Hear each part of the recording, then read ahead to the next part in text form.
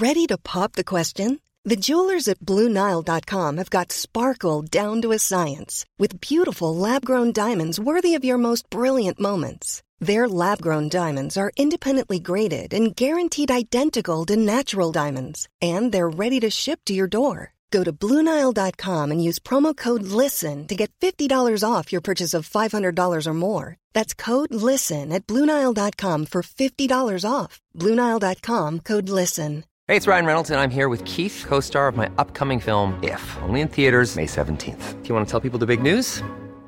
All right, I'll do it. Sign up now and you'll get unlimited for $15 a month and 6 months of Paramount Plus Essential Plan on us. MintMobile.com/switch. Upfront payment of $45 equivalent to $15 per month. Unlimited over 40 gigabytes per month. Face lower speeds. Videos at 480p. Active Mint customers by 531.24 get 6 months of Paramount Plus Essential Plan. Auto renews after 6 months. Offer ends May 31st, 2024. Separate Paramount Plus registration required. Terms and conditions apply if rated PG. The Michael Reade Show podcast. Tune in weekdays from 9 on LMFM. To contact us, email now, michael@lmfm.ie. Tuesday morning, the 25th of April. Good morning, with much debate and discussion from now till 11 a.m. This is Michael Reade on LMFM. The Cabinet is to consider a new €1 billion housing plan as it meets this morning. The Minister for Housing, Darragh O'Brien, will outline his plans to deliver more housing in the short term by using this money to reduce the cost of building, as well as funding new cost rental properties by up to €150,000 per building, and by expanding and increasing the grant scheme for renovating vacant properties. But despite its best laid plans, the government will once again come under fire over its record on housing when the Dáil resumes later. And once again, the Dáil will hear two private members' motions this week on housing. One will hope to reduce the cost of rent. The second will hope to make mortgage repayments easier for home owners. That private members' motion is to be debated today. It's tabled by Sinn Féin's Pearse Doherty, who joins us now. And a very good morning to you, Pearse Doherty, and thank you indeed for joining us on the programme. We all have heard about the windfall tax that the government is delighted to have to decide what to do with this year and indeed next year and over the coming years. And you're saying that the thing that they could do to help mortgage holders is to reintroduce interest relief on mortgages. Absolutely, Michael, and good morning to you and your listeners. It is absolutely crucial, essential that the government reintroduce mortgage interest relief in a form that is targeted and tailored and time-bound. One of the biggest cost of living pressures that is bearing down on many, many families is the sudden and sharp increase that they've seen in their mortgage interest repayments since June of last year. And since June of last year, Michael, many mortgage holders have now received the sixth letter telling them that their mortgage interest has gone up. It's gone up from 0%, which was the ECB rate. So the ECB rate has gone from 0% up to 3.5%.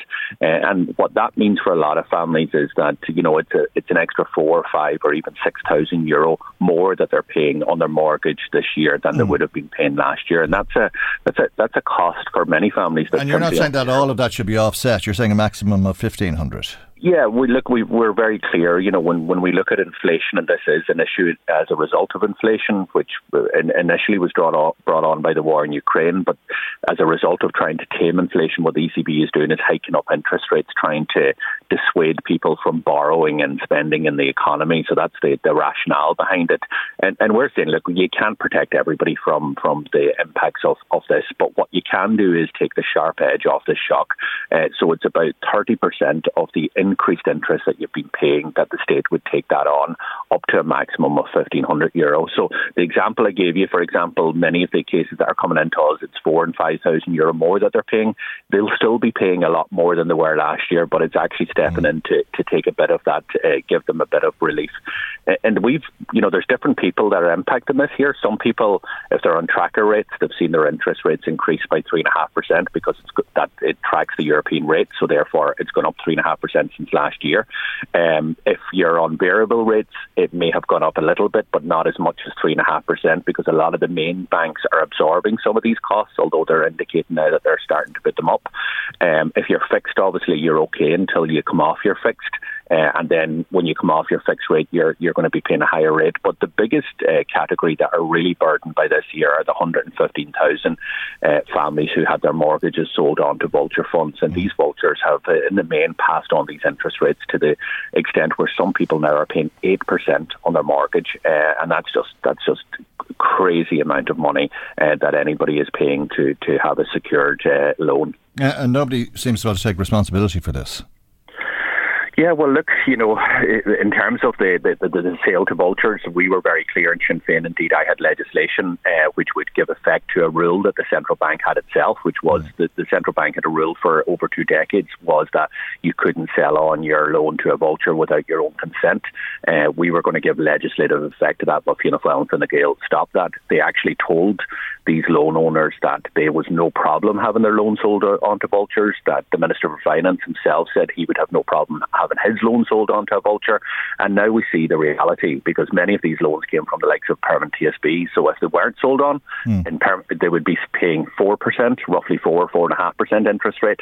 Now, because they are sold on, they're paying 8%, and they can't fix because these vultures don't offer an option to fix your mortgage. So look, what's the solution here now? The solution is to introduce mortgage interest relief. We had mortgage interest relief in this state right up until the end of 2021. It was in a different way, but it was actually more generous than what I'm suggesting. But it applied up to 2021 when interest rates were a lot lower, when there wasn't a cost of living crisis, when the ECB weren't ramping up pressure. And as bad as things are for families out there, the ECB are going to meet next Thursday again, and all the expectations are that interest rates are going to increase again next Thursday. And that would help. It would help up to €1,500 a year, as you're proposing, for those who find themselves in that position. But with the vulture funds, it seems like an unfair position to be in the first place. Is there something that can be done for people rather than helping them because they're in an unfair position?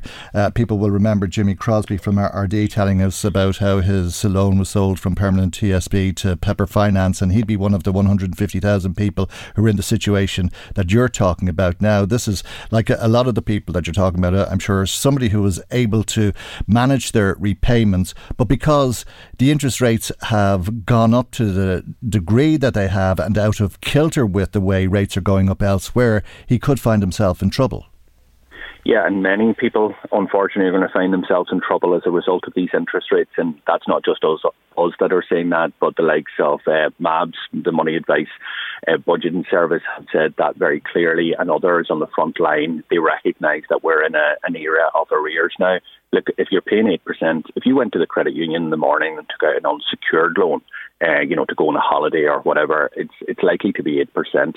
To be paying 8% on a secured loan where your house is secured is a huge amount of money. And for people, that's going to go up next week because the ECB are going to continue to raise these interest rates. What can be done? Well, the government has a responsibility. We've discussed this with the governors of the central bank, the deputy governors, and look, they acknowledge that the government have a role in relation to this here, that the government can step in.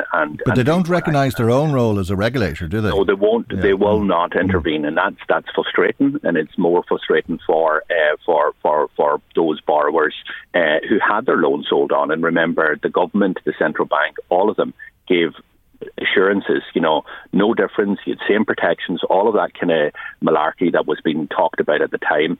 The reality was, and I made it very crystal clear, your long-term loan securing your house should never be in the hands of a vulture fund, because a vulture fund has no interest in your deposits, has no interest in your children's bank account, has no interest in your loan for a car or for a holiday, has no interest in your long-term viability, and therefore there is a serious risk that interest rates could rise. We pointed this out. The government ignored us. The central bank washed their hands of it. And now the central bank are saying very clearly that they will not intervene to actually limit interest rates that can be applied by vultures. So what we need to do is, what you can do is the government needs to step in terms of their responsibility by introducing mortgage interest relief. But yes, the government also needs to make sure that they're putting ample pressure on these funds to offer, for example, a fixed rate. So many of these customers who are on 8%, and they're staring down looking at the ECB's decision, which might put it up to 8.5%, they want a fix. If they were with Permanent TSB or AIB or Bank of Ireland, they would have an option to go and fix their loan for the next 2 or 3 years, or indeed longer if they wanted, and probably fix it at a rate about 4% or indeed even less. And that option isn't there for them. And these are people who, in some cases, didn't do anything wrong. Like with Permanent TSB, and you mentioned one of your callers before, Permanent TSB, people went into an arrangement with Permanent TSB. They didn't miss a payment. They went into arrangement because they'd seen during the financial crisis that things were getting difficult. And Permanent TSB offered a split mortgage for tens of thousands of people. Those split mortgages, the criteria was always adhered to for the vast majority of people. But as a result of the fact, the way that Permanent TSB did it, they decided then to sell all of those loans onto vulture funds. So these are people, sometimes when people are listening to that, they think that these are people who haven't paid their debts or, something. That is not the case in a large number of these cases. These are people who paid every single penny that the bank owed them, never missed a payment, and now find themselves in the hands of vultures and paying 8% and going to increase in the next number of weeks. And it is absolutely ridiculous. And it doesn't matter for those families. They've told me it doesn't matter whether it's your rent or whether it's your electricity bill or your gas bill. A bill is a bill, and if they've got €5,000 more that they have to pay this year compared to last year, and the government are saying we're giving you no support for that, then that's not that can't last. And the resources are there, Michael. As we know, that there is a €10 billion surplus going to be projected this year. This measure that we're talking about between now and the end of the year would cost in the region of an upper limit of €400 million. It's likely not to cost that much, but we've calculated this with the Budget Office based on certain assumptions that interest rates will continue to rise quite significantly over the next number of months. That's probably unlikely to materialise, but it's crucial that government step in and provide the support. OK, that's support for existing house owners, and the government undoubtedly will consider that. Whether they accept your proposal or not is another day's work. As we've been hearing this morning, it has its own set of new plans, and there'll be 2 motions debated on housing this week in the Dáil, as was the case last week. One of the big topics of discussion was the €1 billion that went unspent. It seems now the government is going to move to spend that money on housing, hoping to deliver housing for people in the short term. A lot of it, though, going to developers to build houses or to people to renovate vacant homes. And look, this is at the core of the problem here, and this is why we are in the situation we are, where house prices have never been higher, rents have never been higher, and the number of families that are homeless has never been higher. And, if you wanted an example of how bad the government are getting this, or how they're getting this so wrong, it's the fact that over the last 3 years they've failed to spend €1 billion, not on housing, but on social and affordable housing. So instead of actually delivering on their targets, and they've missed their targets in that category for every year over the last 3 years, what they've now done is they're scrambling at the last minute because they're under pressure and they've got money that they haven't spent, and they've decided to give it to the private sector with no guarantee that prices will come down as a result of it. And that's the fundamental problem with this government. Fine Gael, who's been in government for 12 years, Fianna Fáil now in government for 3 years, but supporting this government 4 years previous to that. And they are continually over-focused on the private sector to deliver the solutions for people. And as a result of that, we have the evidence to see. We have a whole generation locked out. We have young people who are emigrating because they think they're not going to get a start in life here. We have the social catastrophe of 3,500 people, 3,500 children being brought up in emergency accommodation, and that, I'm a father. But is this not a solution? I mean, is this not a way of spending your way out of that problem? And if you're flush and the government is very, very flush, why not give developers €150,000 per building if it results in between 4,000 and 6,000 apartments? What this is only happening because the government are failing to build social and affordable houses. When you build social and affordable houses, when the government builds those houses, you guarantee that you have what are social houses that people can afford, in terms of paying their rent, in terms of social housing, or affordable housing. In terms of the measures that the government are coming up with, and we haven't seen the detail yet, but again, it is a reliance on the private sector to step up and to deliver what are affordable housing. There is no guarantee that that is going to happen, and that is the problem. And for 12 years we've been hearing about this year. Every year we hear the same mantra about, oh, there's loads of money and all of this, and that's not an issue. But every year the situation is getting worse. Prices continue to rise, rents are soaring, homelessness is out of control, and there's a hopelessness within a whole generation of young people. This can be turned around. The solutions are there. We've put the solutions on the table time and time again. The government's ambitions in terms of social, affordable and cost rental homes are minuscule in terms of what is needed. We have made it clear that we need to be targeting 20,000 social, affordable and cost rental homes per year. The government have targeted 8,000 and have failed even to meet that target. That's the core issue. In terms of all of the other issues, it's tinkering around the edges. We need a significant amount of capital investment in terms of public, social and cost rental and affordable homes.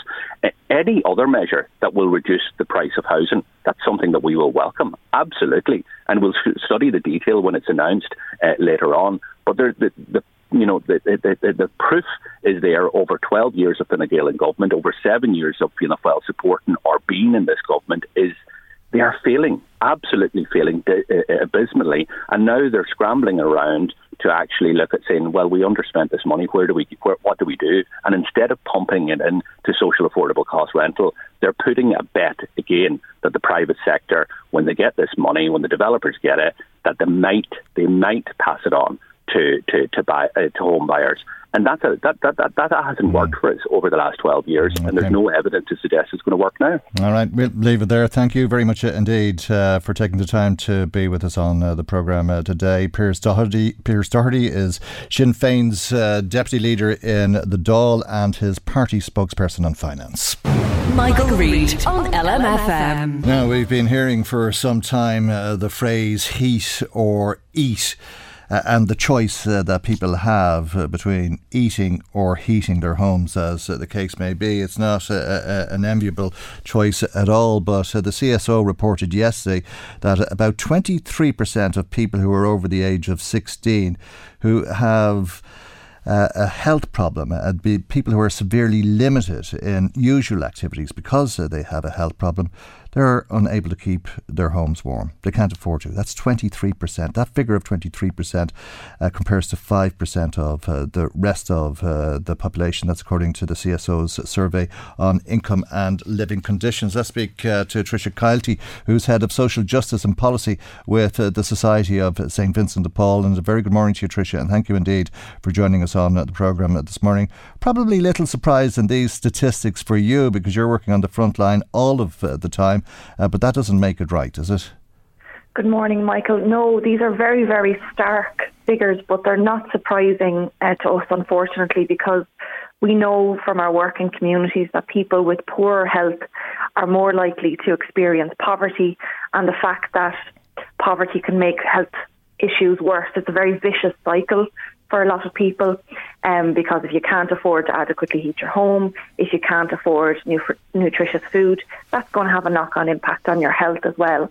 And we know, it's not just people directly impacted by health problems, it's also parents caring for children, maybe with additional needs or health issues as well. We would see a lot. And that obviously has an impact on parents' ability to make ends meet as well, if they have extra costs associated with those health issues. Why is it, though, the case? Is it that you just have to expect that when you or a member of your family falls ill, or is it that we're not giving the appropriate support to people who are sick? Yeah, that's right. I suppose obviously there is extra payments there in relation to illness benefit or disability payments and things like that.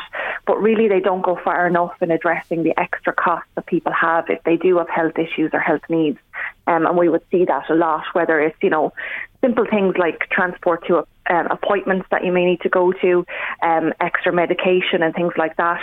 And obviously the medical card does help a lot of families, but really those costs are very high and people's incomes are too low. And if you can't work because you have an illness or a disability, obviously that's going to impact on your ability to pay the bills and put food on the table. Or if somebody in the house can't, it'll impact on the whole household, which is why this survey says that there's nearly 30%, 27.4% the figure, at risk of poverty.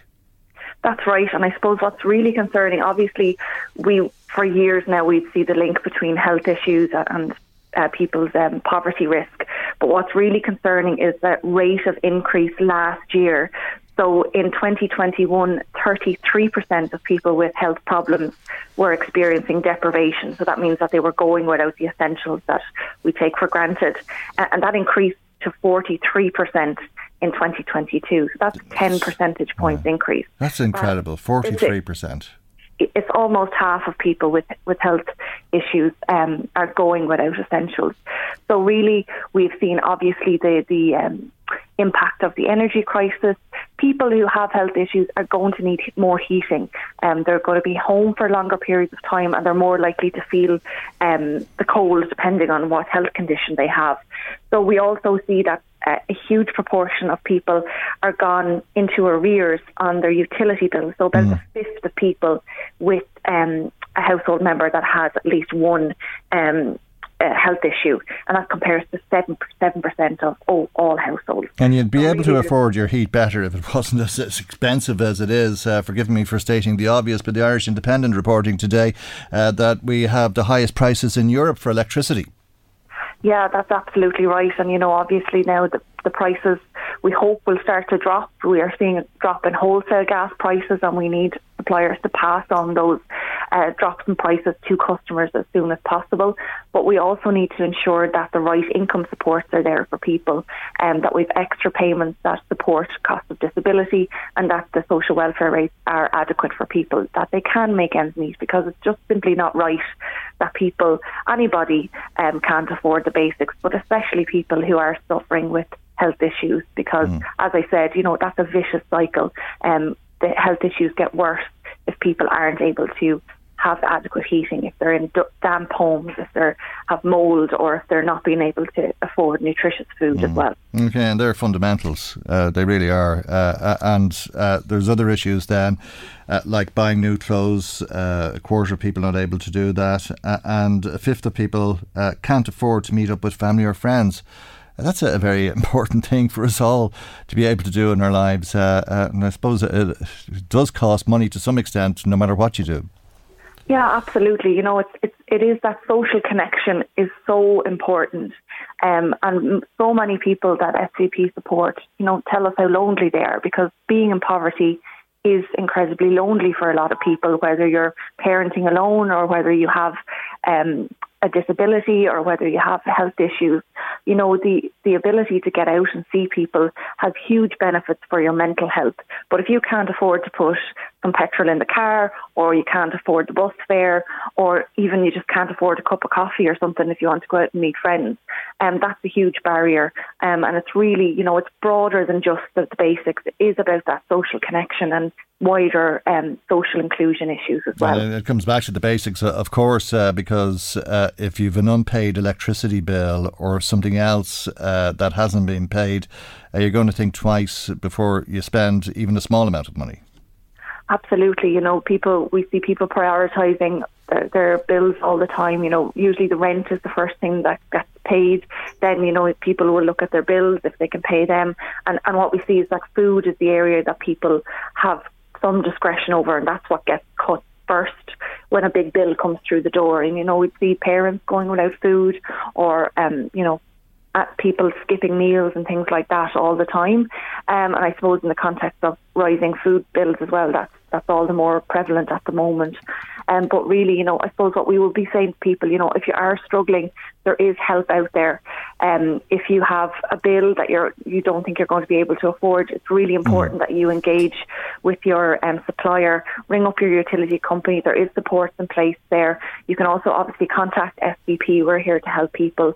The only criteria for help is need. We know it's not easy to pick up the phone, but we are here, and other organisations like the Money Advice and Budgeting Service are there as well to help people. Okay, very good. We have to leave it there for the moment, but thank you, Tricia, as always, for joining us on the programme today. Tricia Keilty is the Head of Social Justice and Policy with the Society of St Vincent de Paul. Already a number of people in touch with us this morning. Great to be getting calls and text messages so early into the programme, and a number of people in touch with us about housing and mortgage interest relief and this €1 billion that the government is about to spend. A couple of similar comments, one from somebody who says, I'm 57, I've paid my mortgage in full full, no government handouts. What am I going to get out of all of this money if they use it to help people pay their mortgages? As I say, there's a similar comment from someone who says, would you ask Pearse Doherty about the tracker rates, because they've been historically low and that costs the banks money. That cost to the bank was offset by the variable rate hooters, including our caller, I take it. So why should I have to pay tax again to bail out those who are on the tracker rates now that their rates are increasing? Thank you, as I say. If you've been in touch, some more comments. Michael, time to vote Mary Lou in, says somebody. People are sick of the government. Anyone that got in trouble with their mortgage was due to the 2009 recession, when people lost their jobs and they've been hung out to dry. The vulture funds are crippling them. Time to vote Mary Lou and Pearse Doherty in. The current government is failing its people. Betty Daly says, good morning, Michael. What about the TDs buying houses for €140,000? I'm sure there's plenty of people who'd love to get the chance of a bargain like that. Indeed, or the TD's wife, Betty, as the case may be. We'll hear more, I'm sure, from Niall Collins later in the day. We'd another text WhatsApp message from Marion in Naas, who says Sinn Féin voted in favour of the bank guarantee, and they go along with government on a lot of issues that are crippling the economy, such as green policies. So Marion says they're not a real alternative. Thank you for that. Deirdre says it's not right that everything is expensive as it is now. Something needs to be done urgently to bring prices down. Thank you if you have been in touch. If not, you can make a comment on the programme now by ringing 041 983 2000, text or WhatsApp 086 1800 658, email michael@lmfm.ie. Michael Reade on LMFM. Rank and file members of An Garda Síochána meet in Westport this week for the 45th annual delegate conference of the Garda Representative Association. Brendan O'Connor, GRA President, is on the line. Good morning, Brendan, and thank you indeed for joining us. The Garda Commissioner, Drew Harris, is to address your members this morning. What are you hoping to hear from the Commissioner? Well, we're hoping to hear some commitments that he will have a plan or some vision of how we're going to address the fundamental issue, which is falling Garda numbers, which is really exacerbating all the problems that we are experiencing for our members and the pressure they're under in relation to assaults on them. And so we just want some sort of reassurance that the things that are pushing our members to the breaking point, that is the theme of our conference, will be addressed. And that's something more than the current recruitment campaign that's underway. Yes, we need to see. We need to see that recruitment. We need to see something that incentivises people to stay in the organisation. We're hemorrhaging people through resignations and retirement, so we actually believe there's a crisis. So we're also looking for an acknowledgement of the Commission to the extent of problems, because one of the big issues we have is with morale, and one of the issues that's feeding into that morale is what our members receive is a disconnect between the senior leadership team and the people on the front line. So we want to see some reassurance and some communication that he at least understands that the problems our members have, and he acknowledges that he has a role in addressing them, and that he will engage with us going forward, because the levels of engagement haven't been as meaningful as we would like. Do you believe that there's a communication problem between frontline Gardaí and the Commissioner? Well, I think the Commissioner is relying on the team around him to communicate him. I mean, he has a big, huge portfolio and a lot of responsibility, so I'm not sure the message is getting through to him through the various channels of communication that are open, but I think he needs to take ownership and make sure he does get that message, and he works with the association, because sometimes the perception would be of the association that we're negative and we're critical of everything, but actually the members we represent want to deliver better policing. They want to be more visible in communities, and we believe we have the solutions to the problems, because we know more about policing than anyone else, particularly the oversight bodies like the Police Authority and the Garda Inspectors. We welcome their input and we read their reports with interest. Most of them, in fairness, just gather dust, but there's nothing they can say that the GRA haven't said previously, but of course our voice is drowned out for some reason.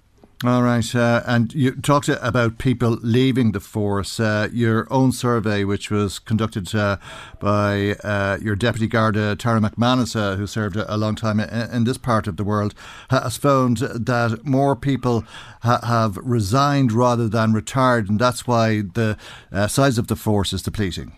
Yes, well, resignations used to be a relatively rare phenomenon in the Garda Síochána. It was a job for life. It was you were never going to be rich, you were never going to be poor, but you had a good pension. It was an enjoyable career. It was rewarding. It was satisfying. You felt you were making a difference. But the outflow of people at a junior level. That's people way before retirement, and they're telling us now that it's not a satisfying place to work. They don't like the organisation. They don't feel valued. They don't feel the support is there. So again, that's something that the Commissioner and his team are going to have to address. Okay, but some very serious complaints from those Gardaí who retired: bullying, work-related stress, unfair treatment or discipline from management.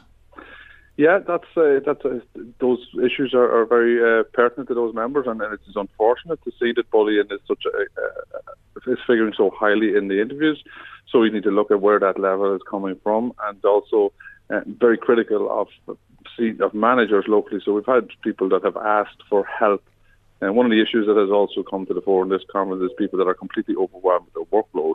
And we had young junior guards going to supervisors and managers saying, "I'm struggling, I need help with my files," and they're told, "Oh, it's it's your own time management issue." And also in relation to discipline, we have a serious grievance because we believe the organisation, instead of addressing problems and acknowledging systematic failures, what they will do is they'll hold the individual guard to account. So if a young guard on a very busy unit in Drogheda or Dundalk, overwhelmed with their work, struggling with it, and instead of the organisation acknowledging that they're overworked and they don't have the training or the time to address it, will use discipline and put individual responsibility on a member when really it's a collective organisation that's failing. That seems very unfair.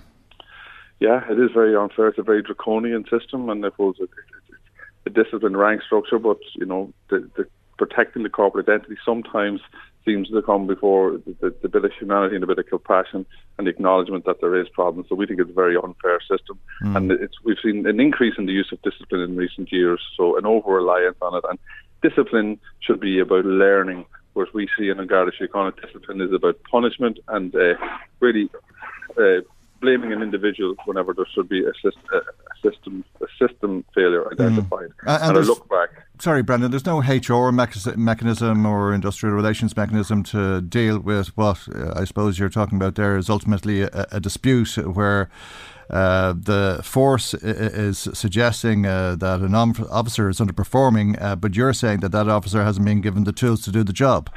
Yes, absolutely. We've identified so many times a serious lack of training, and we believe the cultural issue in the organisation where they don't put an emphasis on training. That members need to be trainers.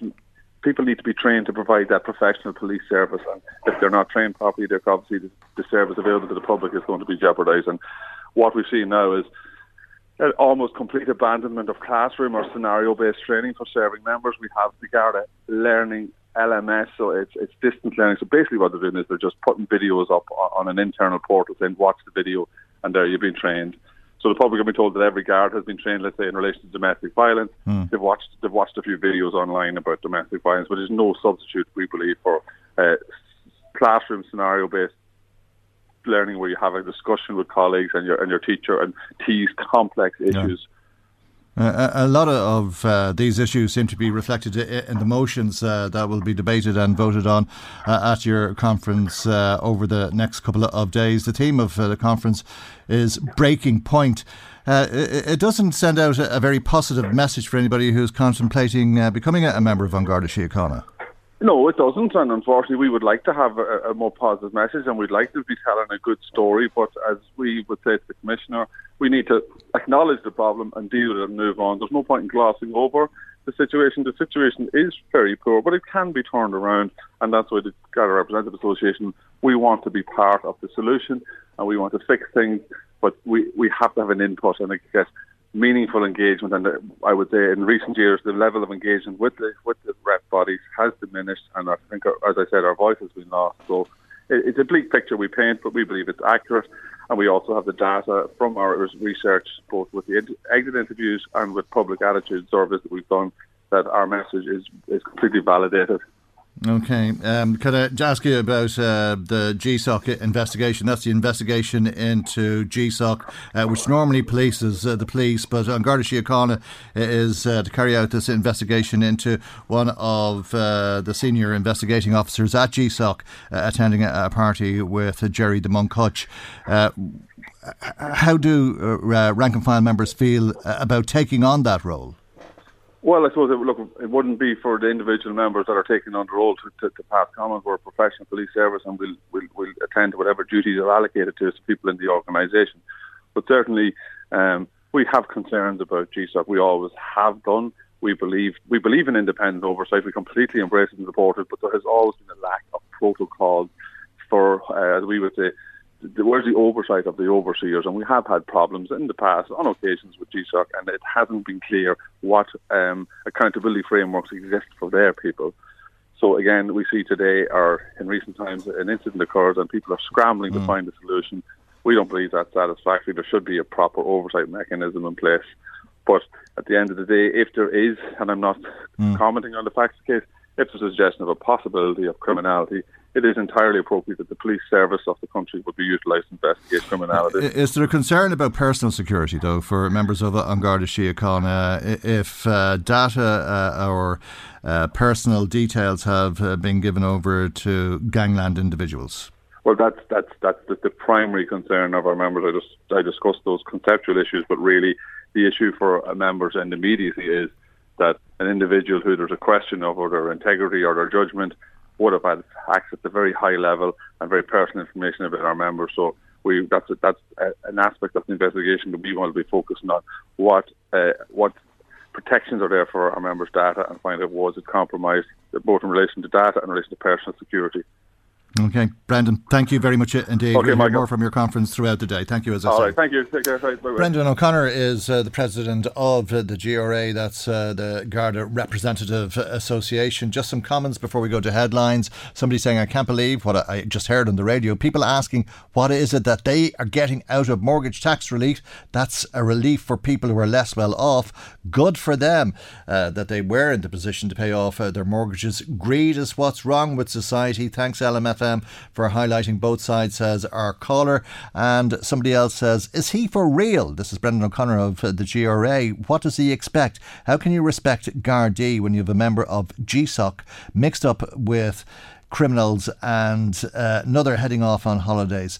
Thank you indeed for your message to the programme if you've been in touch. 041983 2000 if you want to ring us, text or WhatsApp 086 1800 658. Email michael@lmfm.ie.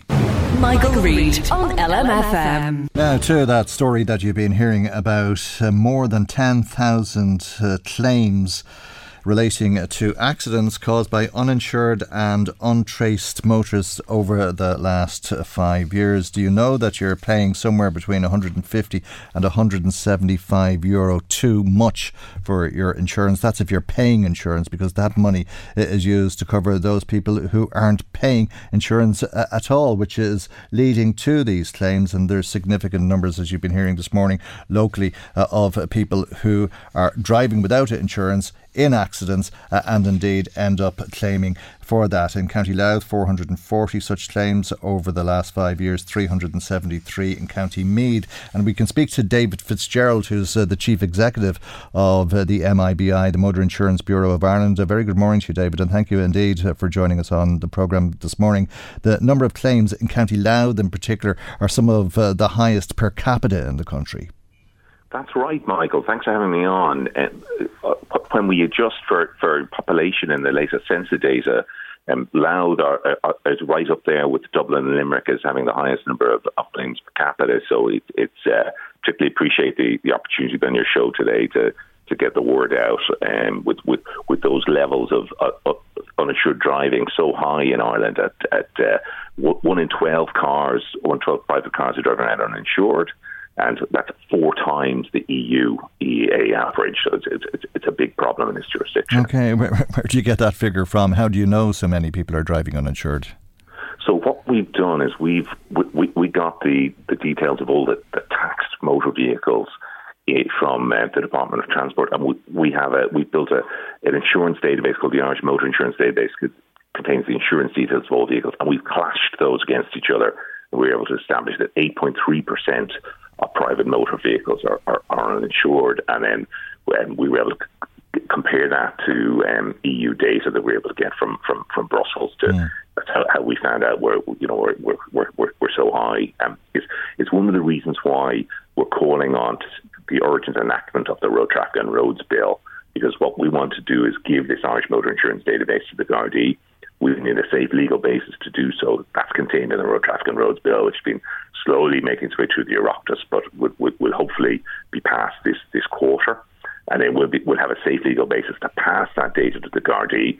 They've got technology in their Garda cars and mobile phones that will be able to automatically read the number plates and quickly tell if somebody is uninsured. And we feel that would be a real game changer in enforcement, because when people are paying that 150, 175 euros over the last 5 years, it's just way too high. Okay. As things stand, are you able to identify the uninsured cars and their owners? We can derive that's right, a hot list of uninsured drivers for the Gardaí, but we need a safe legal basis under data protection regulations to pass that to them. So that's set out in that road traffic. So the information is there, just can't be used because of data protection rules. Exactly, and so that would be resolved by that bill. So it really, it's if any of the listeners want to contact their local representatives, it would be greatly appreciated to encourage them to pass that bill. It's through the Doyle stage, and now it's in the Shannon, and we need to get that passed and enacted so we can get that to the Gardaí. Well, I think most people would agree that it's hugely irresponsible to drive without insurance. But if there is a minority of people who don't agree with that, if they're found to be driving without insurance, what is the consequence? The penalties are high. So the vehicle will be seized at the side of the road. It's 5 penalty points, an automatic court appearance, and a fine of up to €5,000 and or 6 months in prison. So it's pretty serious if you're caught. I take it people believe the gamble is worth it. Hopefully now, if your listeners are, hearing about that AMPO data, on the way, people maybe will think twice. And as the enforcement improves with the new technology, we're hopeful that will change people's hearts and minds, and stop people being so irresponsible. I mean, it's a crime to drive without valid motor insurance, and people can't pick and choose the laws they follow. But it's important, I suppose, that we give the Gardaí the tools to assist them, because it's a real scourge. If we're all paying 150, 175 euros over the last 5 years, it's just way too high at the cost of living. Are those sanctions high enough? I take it people could be driving without insurance for years in some circumstances, but whatever about the fines or the threat of a prison sentence, 5 penalty points doesn't put somebody off the road after being so irresponsible and having a lack of respect for other road users. I know, and I've seen in the press, some judges are starting to take it very seriously, and are starting to ban people. So I've seen some judges talk about that in press reports. They're starting to get more and more alarmed about these figures. So I suppose these matters are at the discretion of the judiciary. They do jail repeat offenders. We track the press reports on it. So we have seen quite a few people jailed over the course of the year. So I suppose it's the judiciary have the powers, but it's up to them, to enforce it after the Gardaí identify people driving uninsured. And there's something ironic about the whole thing, is there not? In that I assume that the reason people don't insure their vehicles is because it's so expensive to do that, but part of the expense is the amount of people who aren't insuring their vehicles, because those who end up taking out insurance have to cover that cost. You're quite right. So if we can get more people buying insurance, it's a virtuous circle, because if there's 35 euros in everybody's policy, every year, we start to reduce that. We're fully funded by the motor insurance industry, so it's a direct cost that goes into the premium. So if whatever we can do to reduce the level of uninsured driving should help, absolutely. And we're talking about 10,000 incidents where you describe the drivers as uninsured and untraceable. So what were these hit and runs? That's right. The untraceable are hit and runs, exactly. So it's probably an uninsured vehicle, but we can't tell for sure, because they fled the scene. God, we're really talking the height of irresponsibility, aren't we? Absolutely. It takes a particularly callous, individual to injure, another party and then drive away. yeah, absolutely. Yeah, and apart from the cost that they've left somebody else with in having to cover when you drive away from an accident, you don't know what else you're leaving behind, and if somebody has been seriously injured or worse, as the case may be, and perhaps you could have got medical assistance for them. It really is a dreadful thing. But if somebody is hit by an uninsured driver, the hit and run, that sort of thing, then they come to yourselves with a claim if there's nowhere else to go. Is that it? That is exactly. So if you have comprehensive insurance, best thing in the first instance is to contact your own insurer, because we have an agreement with them that they'll repair your vehicle without affecting your no claims bonus. And then if you had an injury, they'll connect you with ourselves. Hey, it's Danny Pellegrino from Everything Iconic. Ready to upgrade your style game without blowing your budget? Check out Quince. They've got all the good stuff, shirts and polos, activewear, and fine leather goods, all at 50 to 80% less than other high-end brands. And the best part? They're all about safe, ethical, and responsible manufacturing. Get that luxury vibe without the luxury price tag. Hit up quince.com/upgrade for free shipping and 365-day returns on your next order. That's quince.com/upgrade. Hey, it's Ryan Reynolds, and I'm here with Keith, co-star of my upcoming film, If, only in theaters May 17th. Do you want to tell people the big news? All right, I'll do it. Sign up now and you'll get unlimited for $15 a month and 6 months of Paramount Plus Essential Plan on us. Mintmobile.com/switch. Upfront payment of $45 equivalent to $15 per month. Unlimited over 40 gigabytes per month. Face lower speeds. Videos at 480p. Active Mint customers by 531.24 get 6 months of Paramount Plus Essential Plan. Auto renews after 6 months. Offer ends May 31st, 2024. Separate Paramount Plus registration required. Terms and conditions apply if rated PG. There's never been a faster or easier way to start your weight loss journey than with PlushCare. PlushCare accepts most insurance plans and gives you online access to board-certified physicians who can prescribe FDA-approved weight loss medications like Wegovy and Zepbound for those who qualify. Take charge of your health and speak with a board-certified physician about a weight loss plan that's right for you. Get started today at plushcare.com/weight-loss. That's plushcare.com/weight-loss. plushcare.com/weight-loss. If you have third-party insurance, you can contact us directly, and via our website, mibi.ie. We have an online claims form that people can pop their details in there, and we'll be able to help them. Okay, well, we'll leave it there for the moment, David. It's shocking stuff, I have to say. I don't know if I've been living under something, but I have to say I'm very taken aback by those figures. Thank you indeed for joining us, though, today. Thanks, Michael. David Fitzgerald, Chief Executive of the Motors Insurance Bureau of Ireland. Let me bring you some more comments. Our phones are busy today, which is just fantastic. Thanks if you have been in touch. Margaret in touch. I'm not sure I enjoyed reading your message, Margaret, but I really do appreciate you sharing how you're feeling with us. She says, Michael, there's only 4 words for it.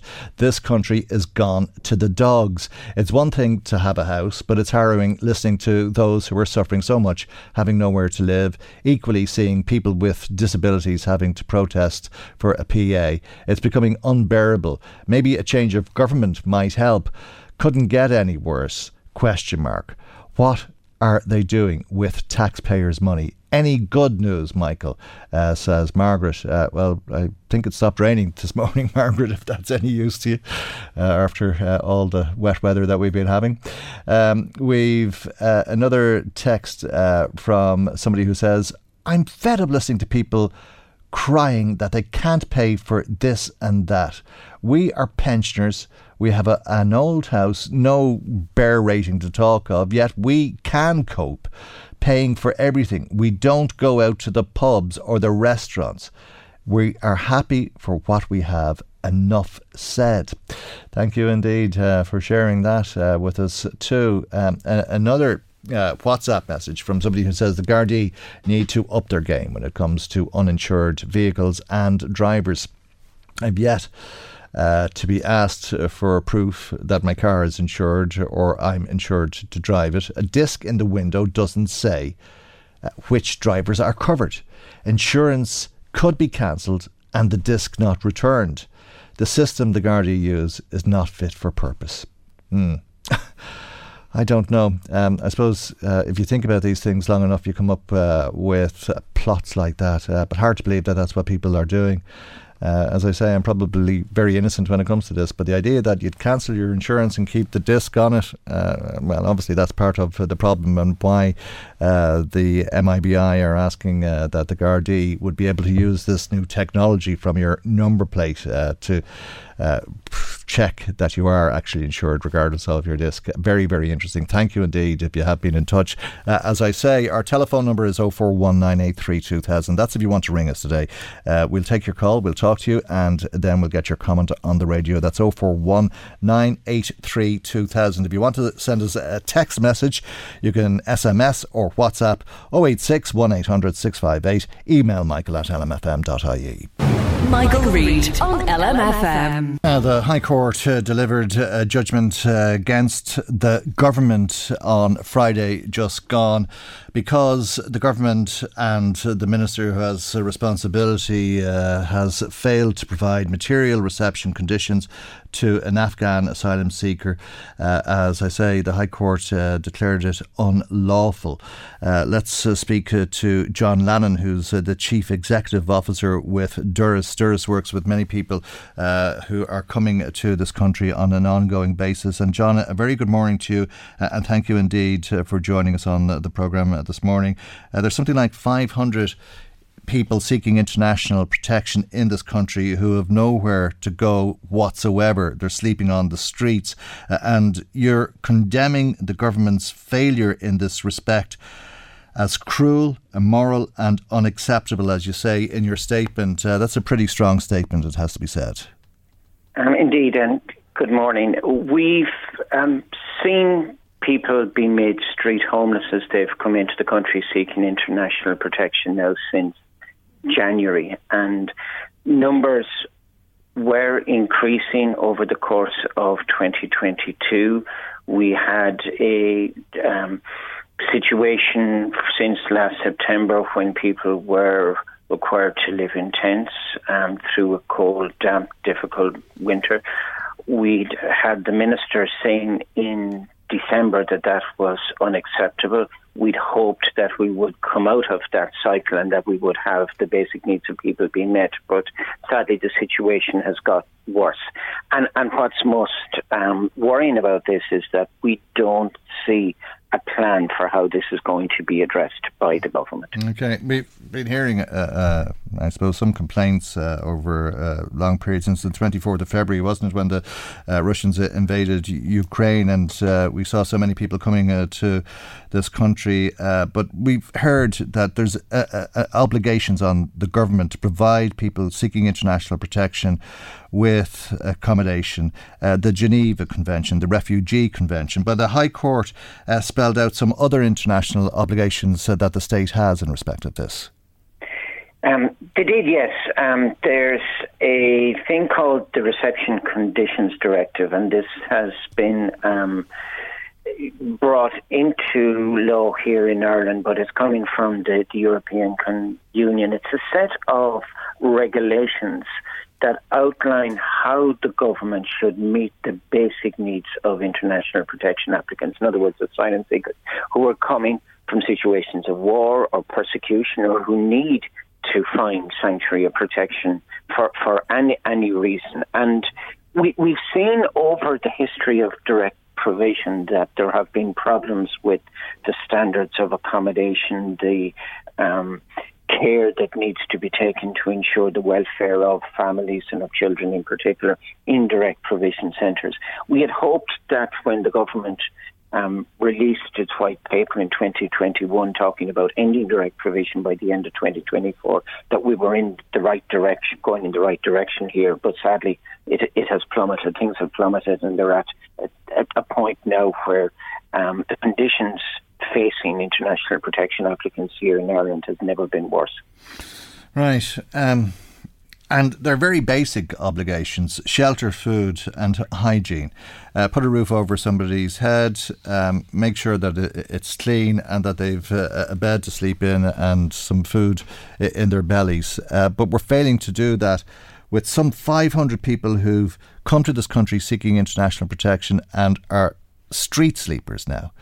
If we go back to the case on Friday, there was a question over this young man's age. He told the authorities he was 17, but he was treated as an 18-year-old. Is that the case? It's indeed, and this is highlights a particularly worrying aspect of the situation, because many of the people who come here seeking international protection are vulnerable. You know, they've experienced trauma, they've experienced displacement, they've left families behind. They may be quite young, as in the case of this young man. There may be pregnant women, there may be people with physical and mental health problems, and it's likely that none of this is caught or is recognised when the person arrives in the country seeking international protection, because a proper vulnerability assessment has not been done. And as a result of that, then the person is sent out onto the streets with a voucher and nothing else. And we must bear in mind now that we're talking about people who don't know anything about Ireland. They may not even speak the language, and they're utterly and completely lost on the streets and at great risk out there as well. It's a very dangerous place. I can't say I'd welcome the idea of doing it myself, and I think this young boy's experience would tell us a little bit about how dangerous it can be. He was beaten up himself and robbed, wasn't he? Yes, and again, you know, this is, I suppose, sadly, not all that surprising. It shouldn't be that surprising to the government and the department that's forcing them to go out there on the streets. There is no safety net whatsoever, you know, and a young man like him doesn't know anybody else on the streets. We've met people who have been searching, you know, for people that of their own nationality, people who might be able to just explain where they can go to be able to get food, even where they can go to pick up their daily expense allowance. So while the government does say that they can get that, we've seen people who have moved out of Dublin out of necessity who don't know where to go to be able to pick up that small bit of money that they get to try to keep them going during the week. And it's not enough. I mean, they've increased it a little bit from the €38, but it's by no means adequate for somebody who has no place to sleep and no food in their belly. Does age matter? This boy was a minor. He was 17 years of age. He told the authorities here exactly that, but they didn't believe him until he produced his birth cert. And he is just a boy. He is just 17 years of age. He was attacked on the streets. A drunken man apparently threatened to kill him with a knife at one stage. An overall frightening experience for this boy who had been on the streets since February, as I understand it. But would it have been different had he been 18 or older? Because we have 500 people who are in that situation exactly. I mean, I think the young man is vulnerable regardless of which side of 18 he is when he's left on the streets here in Ireland. And there's no doubt about that, John. I suppose I'm asking a legal question. I don't know if you can answer it, but because the High Court said that it was unlawful how this boy was treated, and I suppose I'm wondering, would it be unlawful for the state to treat older people who are not minors in the same way? It would appear so, yes. So it is, the ruling would indicate that it is unlawful to treat any people in that way. There's a particular problem here in relation to the young man who, if he was under 18, was a minor and should have been treated as a minor and should have been taken into the care of the state as a minor rather than being treated as an adult and put out on the streets.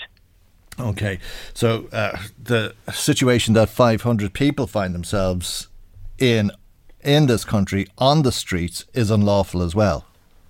Absolutely, and we have the numbers are growing and have been growing steadily since January. And even though some people who were initially made homeless have been given basic accommodation, we're finding that people still need to come here to Ireland to seek international protection. You know, we've 100 million people who have been forcibly displaced around the world now. A small fraction of them are making it to Ireland. And we really need to do better than to leave them in really vulnerable situations where they're at risk on the streets. Okay. Is it possible to find somewhere at this stage? I mean, there doesn't seem to be a room available for love nor money at this stage. Now, indeed, there's plenty, I would say, that the state can still do. And there's no doubt that the Department of Children has done a huge amount of work in finding accommodation for over 50,000 beneficiaries of temporary protection from Ukraine who are currently in state-provided accommodation. There's also 20,000 international protection applicants from other parts of the world. But the types of emergency accommodation that they're in are unsustainable. You know, there are temporary places, people living in tents. There are hotels being used. There are other unsuitable accommodations. But, you know, we have over 160,000 vacant units in the country. We've got buildings and we've got sites that can be identified by local authorities the length and breadth of the country that need to be brought into use. We need to get the modular bills that have been talked about for most of the last year up and people in those. And bear in mind here that when we talk about providing accommodation for people, you know, we're talking about providing accommodation for everybody. You know, we've already got a housing crisis in the country that the government needs to address, but we need to ensure that we can keep everybody safe, whether they were born in Ireland or have come here over the last couple of months to seek protection. Yeah, and that's it. And I suppose the government does find accommodation for people. You'd often hear people saying, what about our own people? Well, they're in hotels or B&Bs, and that's emergency accommodation. They're not on the streets. There would ordinarily speaking be very few street sleepers in this country. We now have 500 people who are seeking international protection in that situation. The 17-year-old boy that we're talking about obviously had a life full of difficulties before coming here and fleeing from Afghanistan after the Taliban had killed his father. We've a text message that comes to us about this from Tom, who asks, is it not time that we stop letting people into the country until we sort out the ones that we have here already? He says it's time to talk about this without being labelled a racist. But I think the High Court probably answered to Tom's question, John, on Friday, because as I said earlier on, you've the Geneva Convention, the Refugee Convention. The High Court Judge Charles Meenan said that this was unlawful under the Reception Conditions Regulation and the Charter of Fundamental Rights of the European Union. So there's an obligation under many different international treaties for the government to provide shelter when people are in this situation and they come here seeking protection. Absolutely. I mean, the first obligation we have is under the International Protection Act, which is linked to the Refugee Convention, which states very clearly that any person who needs to seek international protection and who arrives here either lawfully or unlawfully has a right to do that. And we're not going to be able to stop the fact that there are 100 million people forcibly displaced in the world. Some of them are coming to Ireland to seek protection. And then we have obligations, as you say, under the Reception Conditions Directive to provide for their basic needs. So look, it is fair to raise the question and to ask it, but we do have legal as well as moral obligations to ensure that the small numbers of people, and they are relatively small numbers who come to Ireland, are provided with that right to seek protection here, and then are treated with dignity and with respect, and are kept in a safe way when they do arrive here. Yeah, when you think of a child like that and all the things that child has gone through, it really is heartbreaking. I think one of our callers probably sums it up very well. A text from somebody who says, it's very sad what is going on in this country. No person, be they Irish, Ukrainian or a migrant, should be left on the streets just to slip through the cracks. Devastating to see what they're going through. I think that probably sums it up, because there's not much hope for you when you're on the streets, John. No, indeed, and I think the vast majority of people in Ireland are of that mind as well, and don't want to see anybody out on the streets and destitute and frightened and unsure of what's going to happen in the next day of their lives, and particularly when it's a young boy who has already had to escape from a horrendous past, who has had to leave all of his family behind, who has come to Ireland in the hope that he would be safe here, and he was left on the streets in a situation where he was, vulnerable, he was at risk, he was attacked, and the state should not be doing that to people. Yeah, and I think most people are very thankful that there's organisations like Durrus there to help people when they're in times of such great need, and you do such a huge amount of work with so many people coming into this country in Durrus. John, thank you indeed for joining us once again this morning. John Lannon is the Chief Executive Officer of Durrus. Michael Reade on LMFM. It really is great to be getting so many text messages and so on to the programme today, and thanks to everybody who's been in touch. Margaret is asking if GDPR is protecting uninsured drivers. If it is, it's a farce and an insult to the law-abiding insured driver who pays higher premiums to cover these selfish people who drive uninsured vehicles.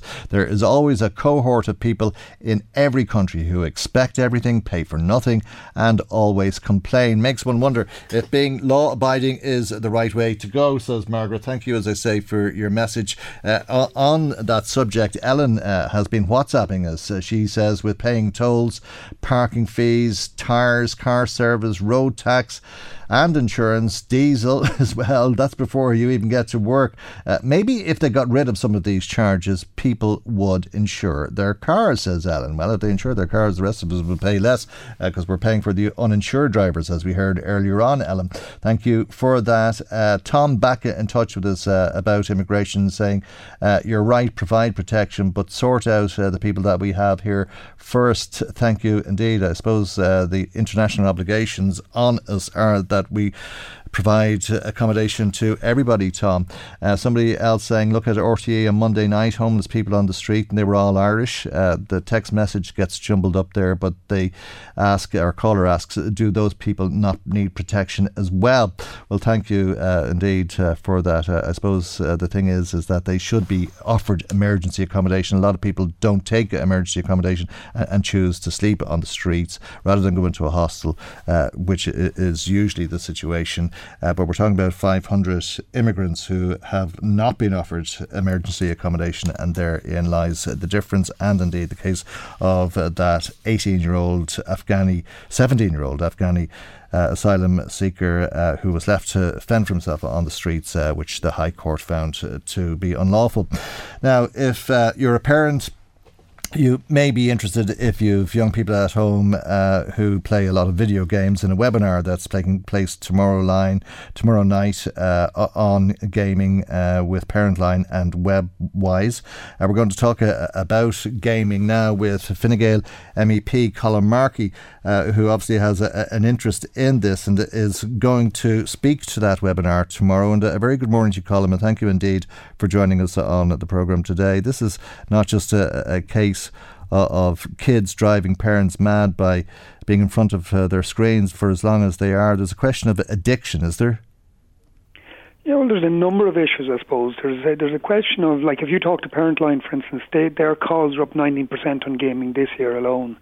And there's concerns about, let's say, addiction feeding nature, the design of games, and then there's also issues around, let's say, the whole concept of loot boxes, where maybe you have to pay to get a special shield or to get up a higher level in the game or that. So there's a number of things that are, if you like, the addictive feeding design is one issue, and other things, let's say financial elements to it, that I suppose are concerned to parents. And then on top of that, you have the whole scenario where parents are worried about, let's say, who their children are interacting with, what sort of graphics or that or images that their children are seeing. So there's a number of things there. I suppose the other side of this is that there's an industry there that's like spends 500 million in Ireland a year, or like Irish consumers spend 500 million on it a year, and we'd be quite a strong industry in Ireland. So it's vitally important that we get if you like, the standards right, and we protect children and give confidence to parents, I suppose. That's the key thing. It's difficult though, isn't it, with something like this? I mean, when you talk about the people that they're interacting with, for the most part, you're talking about private conversations, aren't you? Well, you're talking about private conversations, you're talking about who they're linking up with on games, but apart from that, that's only one element of it. There's also the nature of how some of these games are designed and how... Sure, but how do you interfere or intervene in a private conversation? I mean, obviously the hope would be that you'd stop young people meeting up with strangers online, whether it's gaming or on social media or whatever the case may be, but if that happens, it's very difficult to intervene, isn't it? Well, I think the point is we organise this webinar. It's actually tomorrow at 12 o'clock because I think it'd suit parents when maybe children are at school or that. So we organise it for tomorrow at 12 o'clock. But Parentline and WebWise are both going to be there. And they're there to give advice, I suppose. It's not so much a policy thing as to give advice to parents, tips, tricks that they can use in terms of maybe limiting the time that children are spending online, limiting the access they have to certain games that maybe could have them engaging with strangers, encouraging them to only be, let's say, involved in, let's say, like a gaming in the living room or in the kitchen or with parental kind of... Yeah, but you're not going to get there, really, are you? I mean, most young people are socialising over their gaming devices.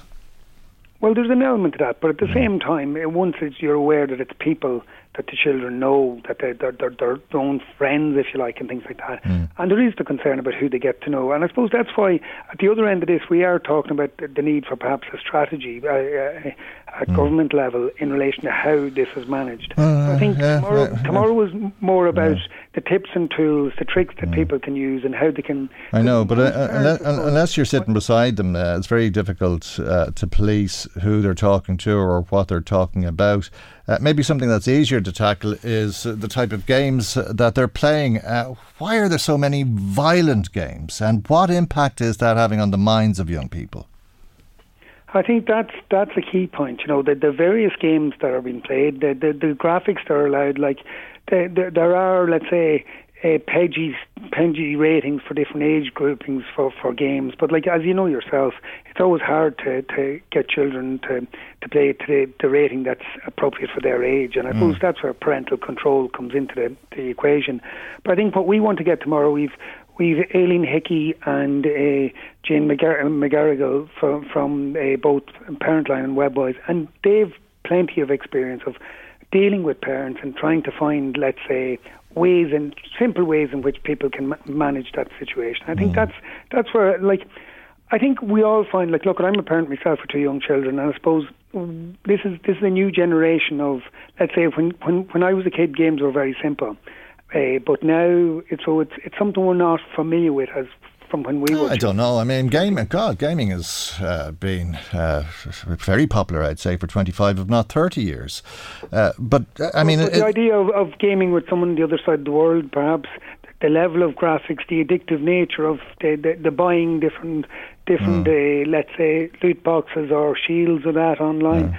It becomes so much more complicated, and I suppose parents feel that they're under pressure. Well, it's very complicated, and it's one thing somebody playing FIFA or whatever and interacting with their mates. It's another thing when you get into some of these very violent games, and you'd have to ask yourself, does that influence the thinking of young people? Does it distort the thinking of young people if you spend so much time destroying other people in a game, or people trying to destroy you in a game?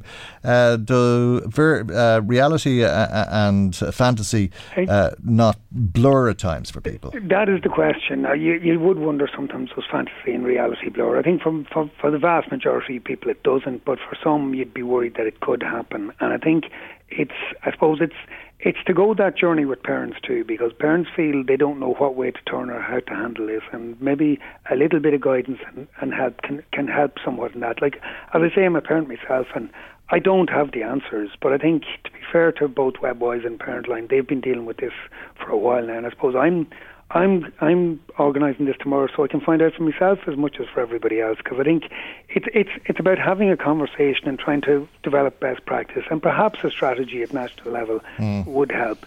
But I think the more we can signpost people and educate as things that can help. Maybe even restrictions that can be placed on a device and maybe time restrictions as well. There's various things that people can do that will make a difference, and I think that's what we want to get to the bottom of.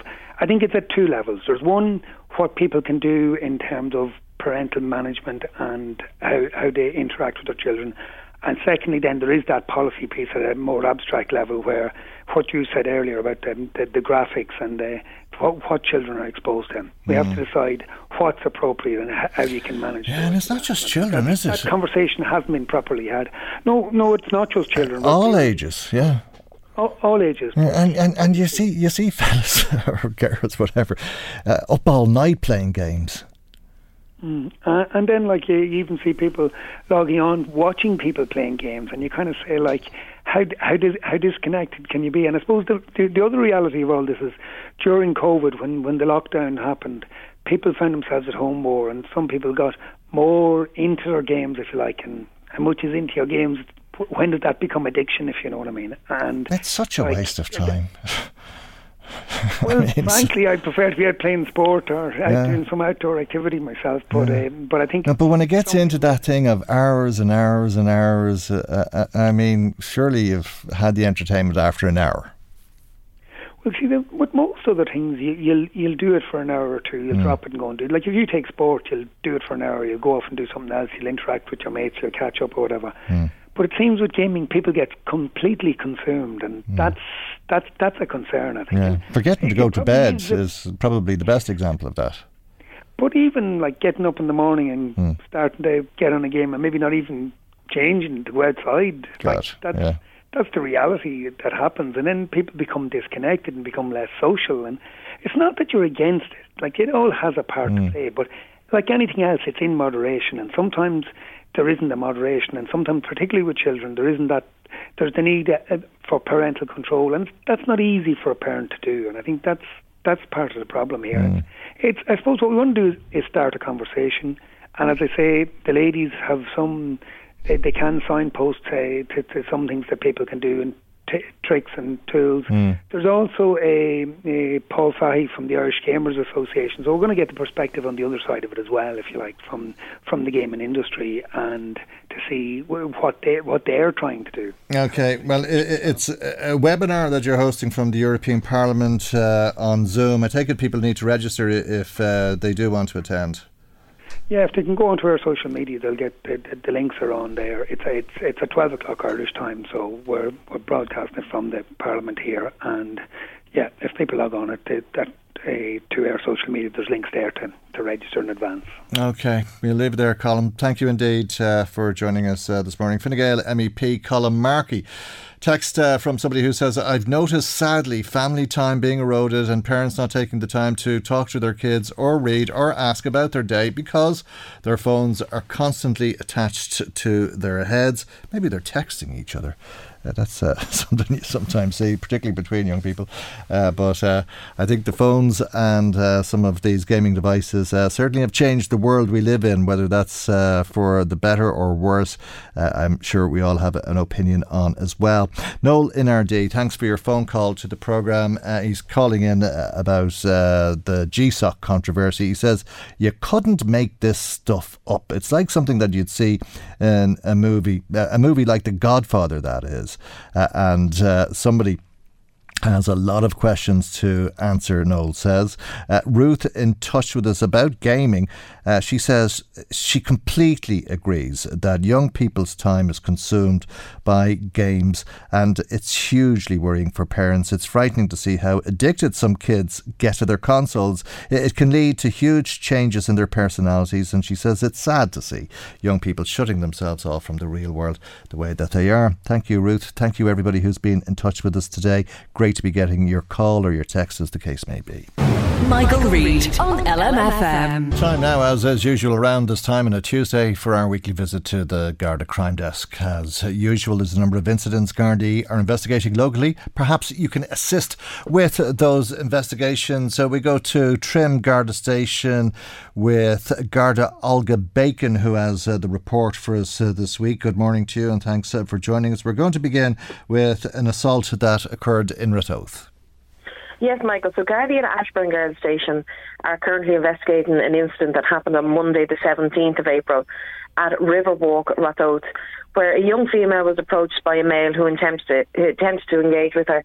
The investigation is ongoing from Ashburn Guard Station, and while we've identified most people through this investigation, we are seeking anybody with any more information to contact Ashburn Guard Station on 01 8010 600. Next to Dundalk, the Castletown Road, and a robbery at a petrol station.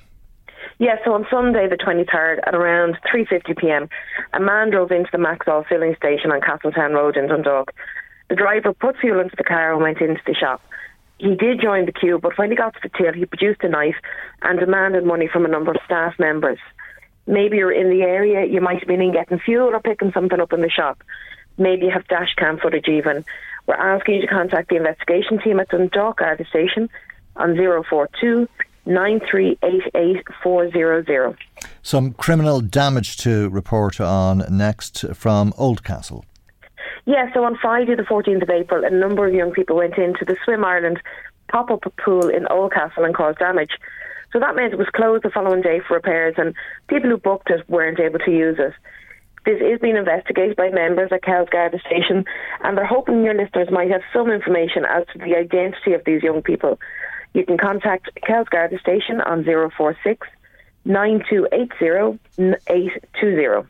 Okay, you're appealing to people who may have been victims of theft but didn't come forward in the past to come forward now, particularly people working in building and agriculture. Yes, so we're currently investigating a number of reports of people calling to retail premises and providing fraudulent credit card details in order to purchase building and agricultural material. Once the transaction is authorised, they then leave the premises with the goods, and it's only later that the card details are provided that they're found to be fraudulent. So a number of incidents have been detected since December 22, and they've occurred in a number of counties across the country, including Meath. So the incidents predominantly occurred at hardware stores, building providers and local co-ops. We have set up an incident room in Thurles Garda Station, and a senior investigating officer has been appointed. So the Gardaí in Tipperary are appealing to any potential victims in any location to contact them at Thurles Garda Station on 0504 25100 or at any Garda Station where we can take details and pass them on to our incident room.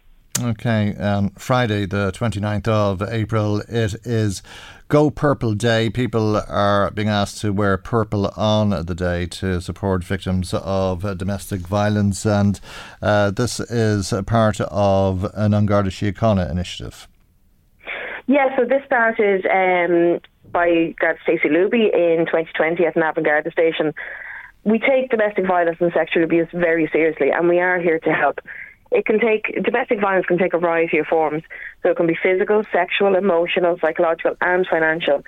It can happen within a family between one family member against another. It can involve current partners who are living together, or even partners who are dating and not living together. Domestic abuse crosses all classes, genders, race, sexuality and religious beliefs. We also have coercive control. So coercive control, it's a persistent pattern of controlling, intimidating and threatening behaviour, and it can include some or all forms of domestic abuse by a partner or an ex-partner. And of course, for the victim, it can have a serious impact, including the fear of violence. It can cause serious alarm and distress. People may give up their job, they may change their routine and lose contact with family and friends, and it can damage a person's physical and emotional well-being. Coercive control can be really difficult to detect from the outside of a relationship looking in, and it can also be very hard to spot when you're in the relationship itself. As behaviour worsens and the occurrence of abuse becomes the new normal, we see people with very low self-esteem as just being one of the many factors that can stop victims from seeing the reality of their situation. So we're asking people, even if you're not sure this is happening to you, come and talk to us. Come into any Garda Station, call any Garda Station. We're there to help. We will try and help you figure out. We can send you in the right direction as well with regard to other support agencies that are out there. Community policing is Red Loud in Meath, and we're hosting a number of events on Friday to raise awareness. So the Dundalk Community Policing Unit are teaming up with Women's Aid in Dundalk. They're holding an information stand at the Marshes Shopping Centre between 12 and 5 p.m. Ourselves at Trim Community Policing Unit, we'll have an information stand at SuperValue Enfield between 12 and 4 p.m. And the Ashburn Community Policing Unit are hosting a coffee afternoon outside Ashburn Garda Station on Friday the 28th of April from 12 p.m. to 2 p.m.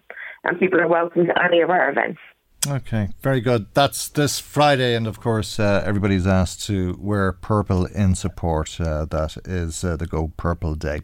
Thank you indeed, Garda Olga Bacon of Trim Garda Station. We'll return to the Garda Crime Desk in around the same time on next Tuesday's programme, but that's where our time runs out for today. Thanks as always to Maggie McGuire, who researched the programme today. Chris Murray was in the control tower. I'm Michael. God willing, we'll see you for our next programme tomorrow morning at 9 a.m. right here on LMFM. Good morning. Bye-bye. The Michael Reade Show podcast. Tune in weekdays from 9 on LMFM. To contact us, email now, michael@lmfm.ie.